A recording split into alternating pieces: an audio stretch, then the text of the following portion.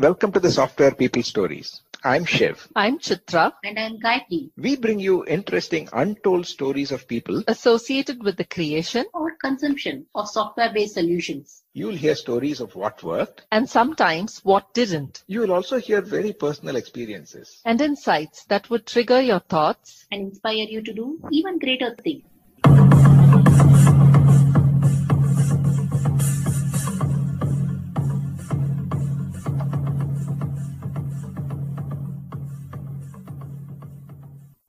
In this episode, I'm in conversation with Prasenjit Sarkar, a technologist, innovator, disruptor, and a distinguished engineer with Rubrik Inc.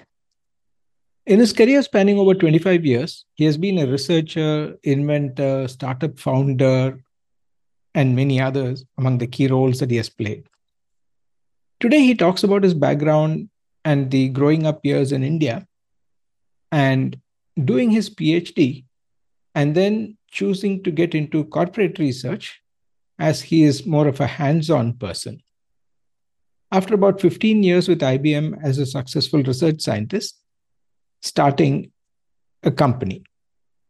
Having the experience in large, small companies, startups, as well as being connected to academia, he shares a lot of perspectives.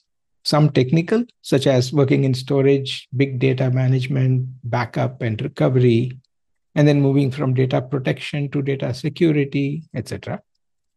He also talks about the experience of shifting from academics to corporate and the pleasures and pains of founding a startup.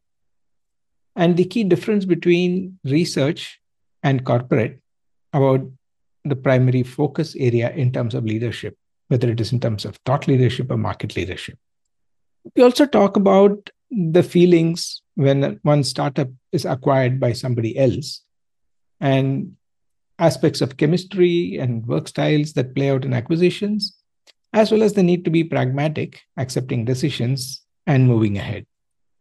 His tips for motivating people and sharing the founder's vision and excitement with the team is also something that he talks about. And how managing people, their aspirations, their expectations, their ambitions is a lot more difficult to manage. I then asked Prasenjit whether in building teams and people, if an entrepreneur should take outside help. The answer to that question and a lot more in the second part of the conversation. Listen on. Hi, Prasenjit. Welcome to the Software People Stories. Thank you for inviting me. Honored to be a guest on this podcast and happy to relate my experience.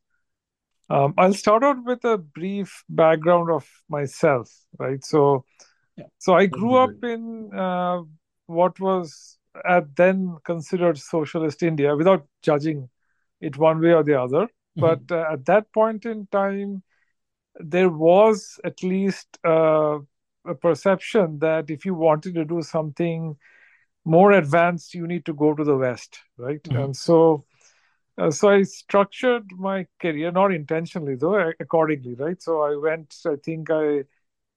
into one of the IITs, and from there I pursued my PhD in the United States, and then I moved on to corporate research. I had the sort of flexibility between academic and corporate research, but I sort of felt more like a hands-on person. Okay. And so I felt I was more closer to corporate research, right? And so I ended up in the Silicon Valley. So I was there so I joined IBM, and I was there for about a decade and a half till I sort of figured out that bigger companies have their limitations, right? While I enjoyed my job and the freedom associated at being a research scientist, and a pretty successful one at that, I also sort of craved a more direct connection. So I sort of left my corporate job, started a company with a fellow friend of mine. And so we started from scratch. We got to about 25 enterprise customers in 3 years, 3.5 years. And then we got acquired by another company. And so, which was actually incidentally another startup. And then so I've been in that company since then. And sort of also risen through the ranks in that company, and I'm sort of a key technical decision maker within the company itself. Oh, very nice. So that's a sort of my career in a snippet. So I've seen both ends of the big company as well as the smaller company as well as startup. I have links with academia and so I've been had varied experiences, and I can sort of give you a perspective on what works for whom, right? I mean, not everything is for everybody, as you Yeah, might before we well get know, into right? that, I mean, I've also interacted with a lot of managers, got their perspectives. So if there are questions about whether you should choose a technical line or a management line, um, I think I can ask the right questions to sort of make you decide that, right? So yeah, wonderful. So before we get into some of those details, for the benefit of our listeners, if you want to share something about the domain that you've been associated with, has it been the same domain throughout in your academic research and at IBM and in your startup, or have they been different? So my academic PhD was in sort of a storage systems, right? And so what I did was I did join a storage research group in IBM Almaden, and so that was a pretty preeminent place even in Silicon Valley, right? Because this was where the disk drive was invented. And this is where the relational database was born, right? That's two claims to fame, right, of that particular research lab. So there's another cool things as well. I'm just stating some of the things which are more visible, and so it was a very hallowed grounds sort of to be part of, right? The people who built the first disk drive, the people who created the first relational database, right? And so these were legends, at least in our times and at least those times. And to be associated with such great people was at least an honor for me, right? So I was in storage, and then I sort of did some work in storage networking, then somewhat in storage management. Then I sort of moved over to big data, and so I've sort of dabbled with Hadoop and that area for a few years. And then I left to start a company in the backup and recovery space. Okay. The company which acquired us is also in the backup and recovery space, but I think we are moving from data protection to data security, right? So I'm also starting to dabble in security a bit, not like a core security, but more in applied security as an applied security practitioner, right? So it's been varied: storage systems, big data, data protection, security. So that's a span. I do also have interest in other things, but I mean, you would consider these as sort of my main focus. Yeah, very interesting. I've had also a brief association with storage when as part of what we may in today's terminology call a perennial startup, because we went through multiple avatars, mergers, acquisitions, reverse acquisition, all that. So where we built a one new device, a rack mountable for a data center. The value proposition was to make these tape libraries behave like an NAS storage. What was the name of the company? I mean, I might recall. No, we were only white labeling it. We're not selling it directly. The company is called Global Automation. Got it. Yeah. Okay. Yeah, based in Mountain View. Yeah. So, yeah, some nostalgia when you talked about relational databases and storage systems and all that. Yeah. So, there are a lot of questions triggered by the variety of experience you've had. First is, what do you see as a big shift that you had to do moving from academics to the corporate environment? I say academia is more about a sort of selling ideas, right? I mean, so if you were to sort of summarize academia, it's thought leadership, right? So when you publish a paper, the intent is the paper itself, but the impact it has on the overall research community as well as potentially industry as well, right? So to give you an example of us, like let me just think of a seminal paper like what started the whole transformer craze, right? LLMs, right? So there was a paper on attention, right, by a lot of researchers in Google, right? So they built the first prototype of how to, take the existing neural network technology and change the whole paradigm and Mm. introduce this concept of attention, which is sort of the basis for transformers, and so that became the basis for large language models down the road, right? Mm. Uh, so that's a paper which, I mean, it was not a commercial success by itself, but it was sort of started a new field, right? Mhm. So the academia is more about thought leadership, right? Mm. Whereas industry is not so much about thought leadership, but market leadership, Mhm. which doesn't necessarily correlate with thought leadership. So I'll Mm. give you an example, right?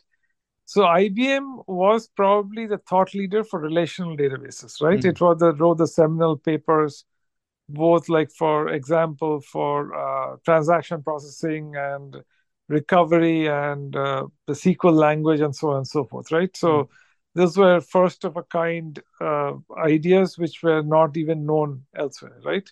Mhm. So while IBM had the thought leadership, Oracle had the market leadership. Mm. Okay. So market leadership has two parts to it, right? So where you build a product which solves a customer problem, right? Mm. Which in this case is that how do I uh, store digital data efficiently so that like customers can retrieve it quickly and it can be also used for analytics down the road, Mm. right? So that's the problem, right?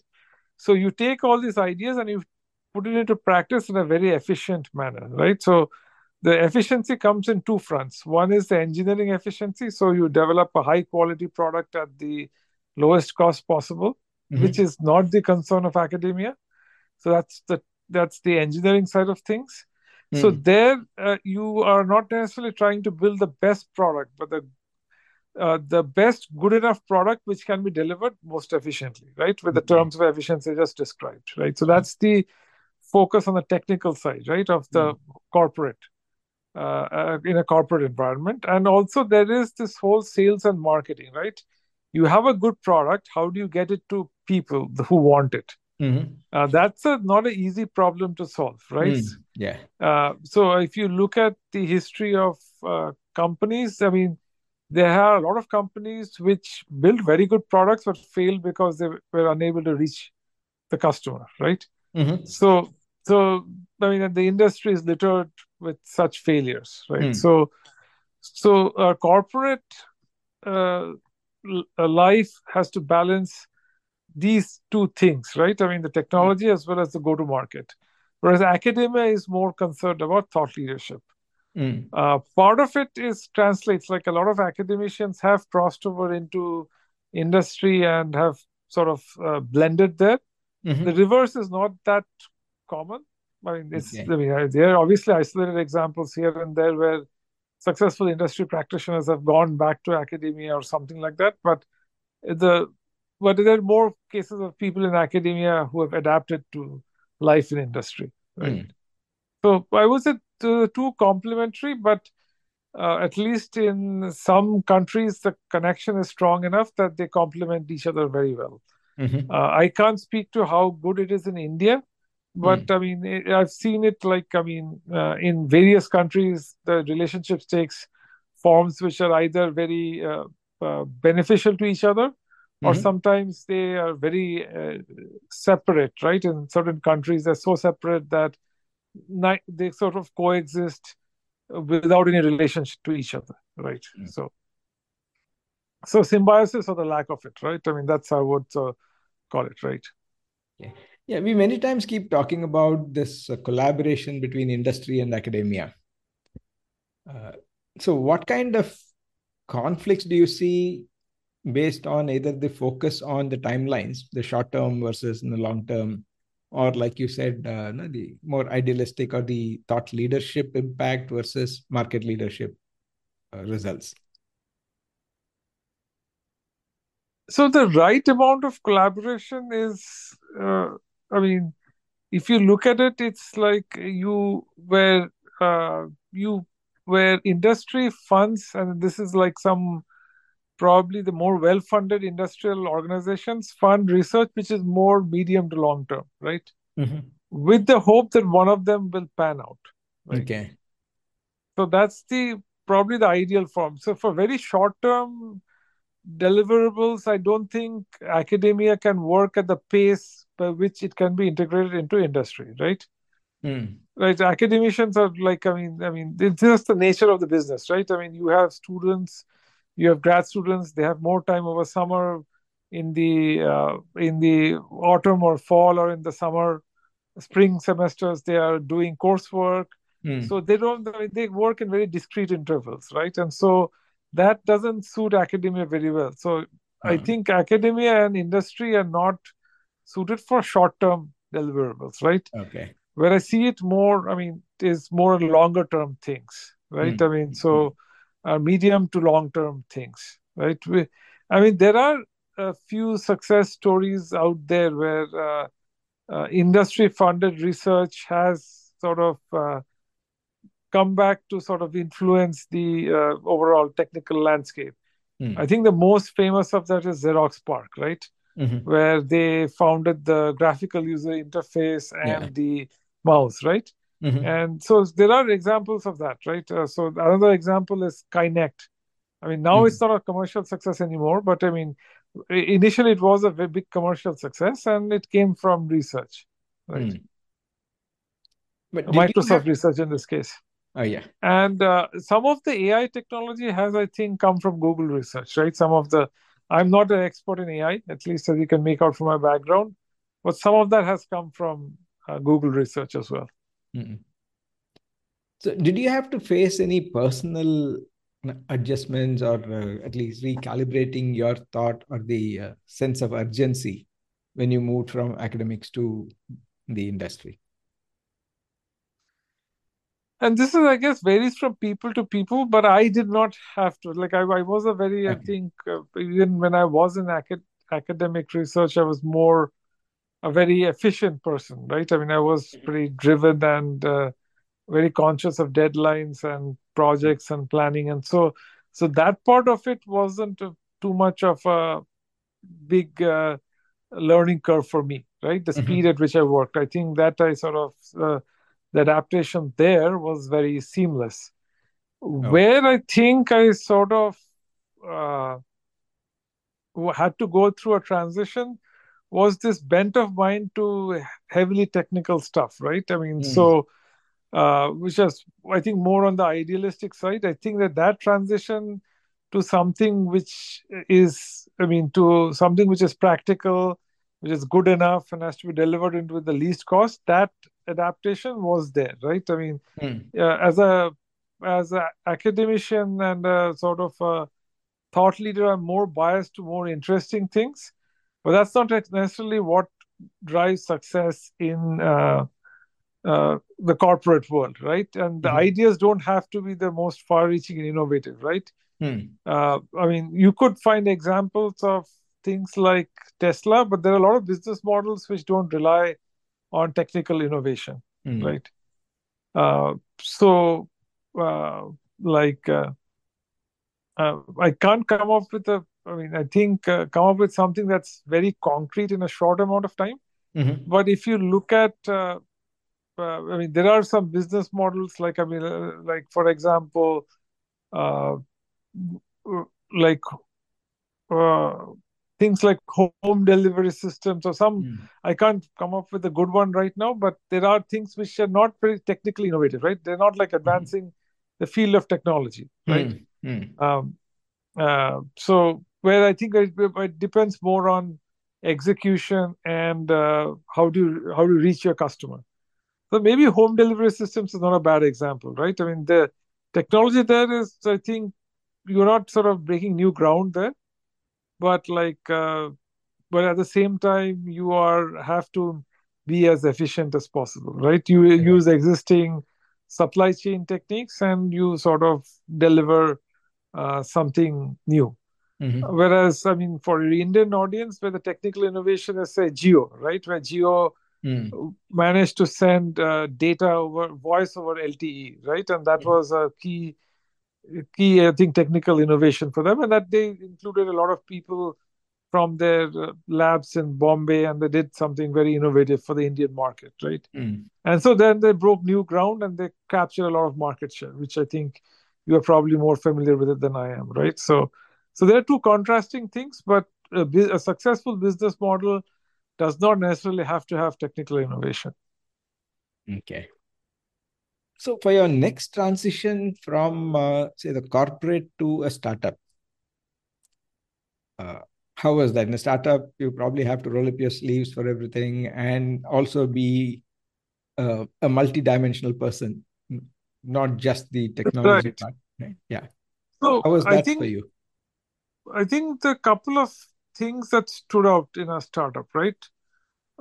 One is that it is a lot of hard work and a lot of stress. So stress which does affect your health.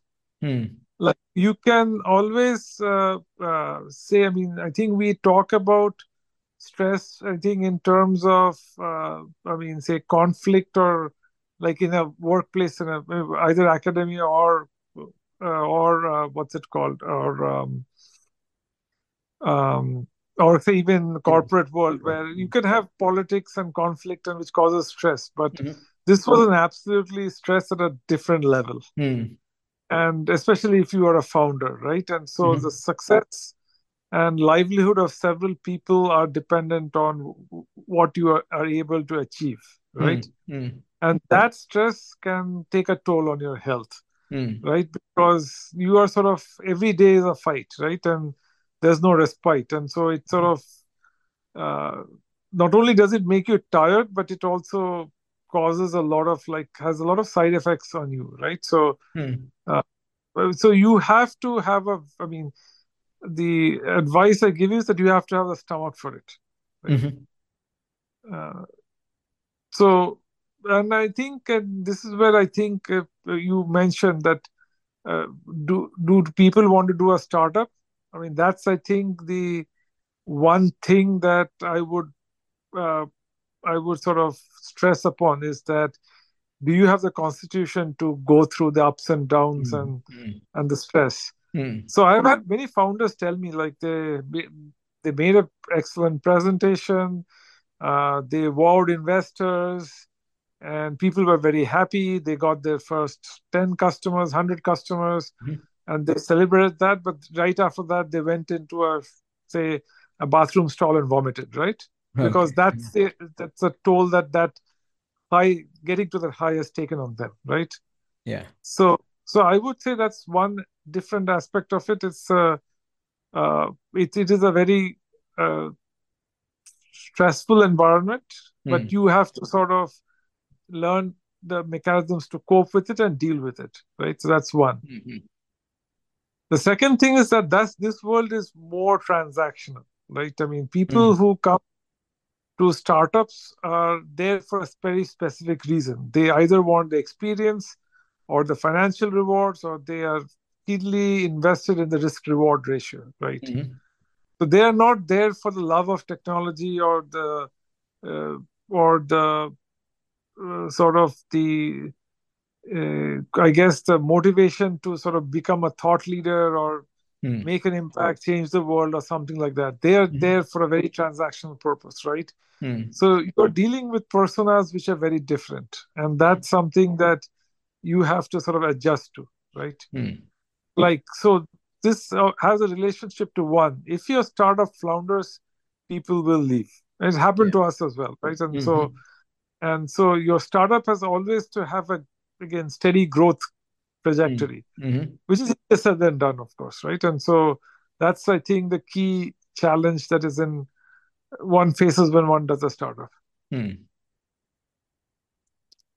So continuing on that, what kind of thoughts or feelings that you had when you said that your startup was acquired? Having built something and now it's going to be in somebody else's hands. But I think it depends, right? I mean, so the question that people ask is me, and they ask other people whose companies get acquired is why did you sell? Mm. I think there is no easy answer to that one, but I think it's something that you say right? I mean, you think that you put in enough effort and perhaps you have reached the point of incremental benefit, right? Where the Mm. more effort you put in, you're not going to get that much back. It's Mhm. sometimes a combination of circumstances, personnel, product, market, Mm. right? I mean, it's sort of a combination of various things, right? Mhm. So, an example which is not applicable to our case was that sometimes people build products and the products just don't work, right? Mm. And it's going to take a lot of investment to fix it, and you're running out of money. And so Mhm. sometimes you decide, like, this is not worth it, right? I mean, Mm. you can try your best, but at a certain point, you have to sort of figure out that so whether that this is a time to sort of minimize your losses and move on, right? Mhm. So similarly, I think the question that we faced was primarily from a market standpoint. The Mhm. market wasn't growing as fast as we would like, and it was at least did not meet the expectations of the metrics required by investors. And Mm. so when an offer came along, we were happy to sort of go with it, right? Mm. So that's, I think, a decision that I think everybody has to take. And once you take the decision, you have to live with it, right? I mean, there is always a possibility if you had continued, you would have gotten a better return. But I think sometimes, and then this is a good philosophy in life, is that once you take a decision, you just stick by it, right? And not Right. it. Right. Having taken such a decision and also continuing with pretty much the same team or in the same space, same organization, did that require any adjustments both on the founders as well as the acquiring organization, the senior people there? So obviously, I think the senior people there have run the company in a different way, right? And so Mm. you always have to adjust, right? Mhm. And the second thing is that the latitude of freedom you had in decision making is no longer there, right? I mean, you Mm. are a cog in a larger wheel at this Mm. point in time, right? And you Mm. have to sort of adjust to the new reality, right? That you are no Mhm. longer. I mean, like, for example, in my startup, I was involved with marketing and product and various support and various other things, right? Mm. Mm. So that's fine. But I think in a newer company, you don't get to, I mean, you are only, say, in engineering, right? You don't get to have a say in product or Mm. customer support or sales or any other kind of thing, right? So, yeah, so there is this adjustment of both kinds. One, you have to adapt to the culture of the new company, and B is that your role is no longer the role it was before, right? So those are Mm. two, I mean, interesting points of adjustment that you have to sort of relate to. Yeah. You talked about some of the stresses that one needs to be ready for when choosing to be an entrepreneur. Are there any personal practices that have helped you that you would like to share? I think there are two, right? One is that you have to have some time during a week where you completely divorce yourself from the company, right? Mm. Just don't think about it. Mm. Easier said than done, but you have to have the mental fortitude to Mhm. separate yourself, right? Mm. Uh, there is no point building a company if you are not alive to see the end of it, right? So Mm. you have to take care of yourself, right? And Mhm. so one technique is to have times during the week where you completely divorce yourself from the affairs of the company, Mhm. right? It does, and I mean, you have to really put your foot down, right? I Mm. mean, there are going to be times when you are needed 24/7, right? Mm. Mm. But you have to sort of like have the discipline that I am not going to respond in these times. I mean, this is me time, right? Mm. Or Mm. family time, whatever is the one that gives you comfort, right? So that's the first isolation. The second thing is the coping, right? You have to develop mental, again, techniques to cope with the stress. And so, and different people do it differently, right? I mean, I cannot give you a general thing, but That's more about you. Was there something that worked for you? Yes, one technique is what is the worst that can happen, right? So let's say uh, you are supposed to hit a particular number in a particular quarter, right? And you don't make it because some deal got pushed over to the next quarter. And that's obviously going to cause a lot of stress, right? In you, because you are responsible for meeting that number. Yeah. But I think you have to sort of ask is that, let's say let's say what is the worst consequence of this particular event, right? The worst possible consequence is that you get fired, right? Possibly, right? And so you get fired, you lose your immediate career, but you should have the confidence in it that you're going to get bounced back. And even in that case, the worst possible thing is that, I mean, let's say you are in the US, you can sell everything and move back to India. Or you go to live with your parents, something like that. Like, what's the worst that can happen? So that's one technique. And there are potentially other techniques as well, like meditation, or you have to sort of have a different mindset. And people use different techniques to deal with stress. But the one I used was, what's the worst that can happen, right? Okay. And as you probably are, like, I mean, let's say you decide to do a startup, and let's assume that your kids have gone off to college, your house is paid off, and so your risk is very low at this point in time, right? Yeah. So what's the worst that can happen, right? I mean, you live on your existing retirement funds and continue into retirement, right? So you're, again, it's not going to, I mean, you have to look at it from that perspective, right? I mean, that you are not as compromised as you think you might be, right? So, I mean, these are, I guess, things that I prefer, but I mean, different people, as I said, have different techniques to deal with it, right? Yeah, sure. Somewhat related to that, when you mentioned that there is a huge responsibility and also that ownership for the team that comes together when you're the founder and you have the rest of the team. So two questions there. One is how do you create, say, the same passion or that amount of commitment for, I mean, in a context of a lot of uncertainties and aspirations.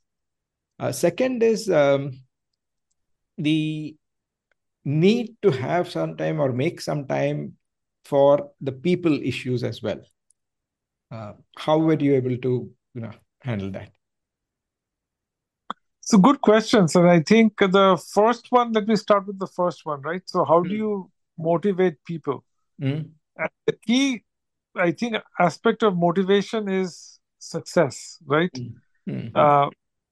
So we say things like, I mean, you create a efficient organization and you have a good HR process and you have good engineering practices and you hire good engineering managers to, just to give you an example on the engineering side of things, is to have good managers to sort of talk to people, understand their aspirations and so on and so forth. But in my experience, the biggest motivator is success, right? So if you are able to get to your first customer, the next customers in a very harmonious way without too much conflict, that is, I think, what keeps people ticking, right? So again, like, I mean, without naming names, I've seen companies which have fueled their growth primarily through success, even though they were managed pretty badly, right? The success was the thing that sort of held those companies together. Okay. So I sort of, from my experience, I feel that, I mean, obviously you should index on good hiring practices as well as good corporate environment and good culture and things like that. I mean, there's a saying that the culture eats a strategy for breakfast. Right? There's a lot of truth to that. But at the same time, if you have a winning culture, that is the one that has the most impact. I mean, at least I've seen lots of ups and downs, and I think what pulls companies out of a funk is a success they have on the marketplace. The second question was the people management. Yeah, it's a big thing. As I said before, the people who come here are driven by a risk-reward ratio and the ability to make an impact, and you are going to have a lot of personality conflicts, right? And so how you manage that is an art by itself, right? Yeah. So either you grow fast enough that you give a big piece of the pie to everybody, or you have to decide that whether somebody is too toxic for your company. I think ambition is a hard thing to manage, right? I mean, as you see in the world in general, right? A lot of problems in the world are caused by unbridled ambition, right? I mean, again, without getting into specifics, I think you just have to look into world events, and you can see that like ambition is sometimes a big factor in a lot of decision making. And that is sometimes toxic to a company, where you want people to collaborate a lot, but everybody out there to get the experience, and some people want more, I mean, I think more control and more power, and that's where I think a lot of the conflicts come into the picture. For instance, here in the aspect of building a team or dealing with people, would you recommend entrepreneurs to take outside help? Now, whether it is HR people and all that, rather than doing everything themselves. Stay tuned in for the next episode.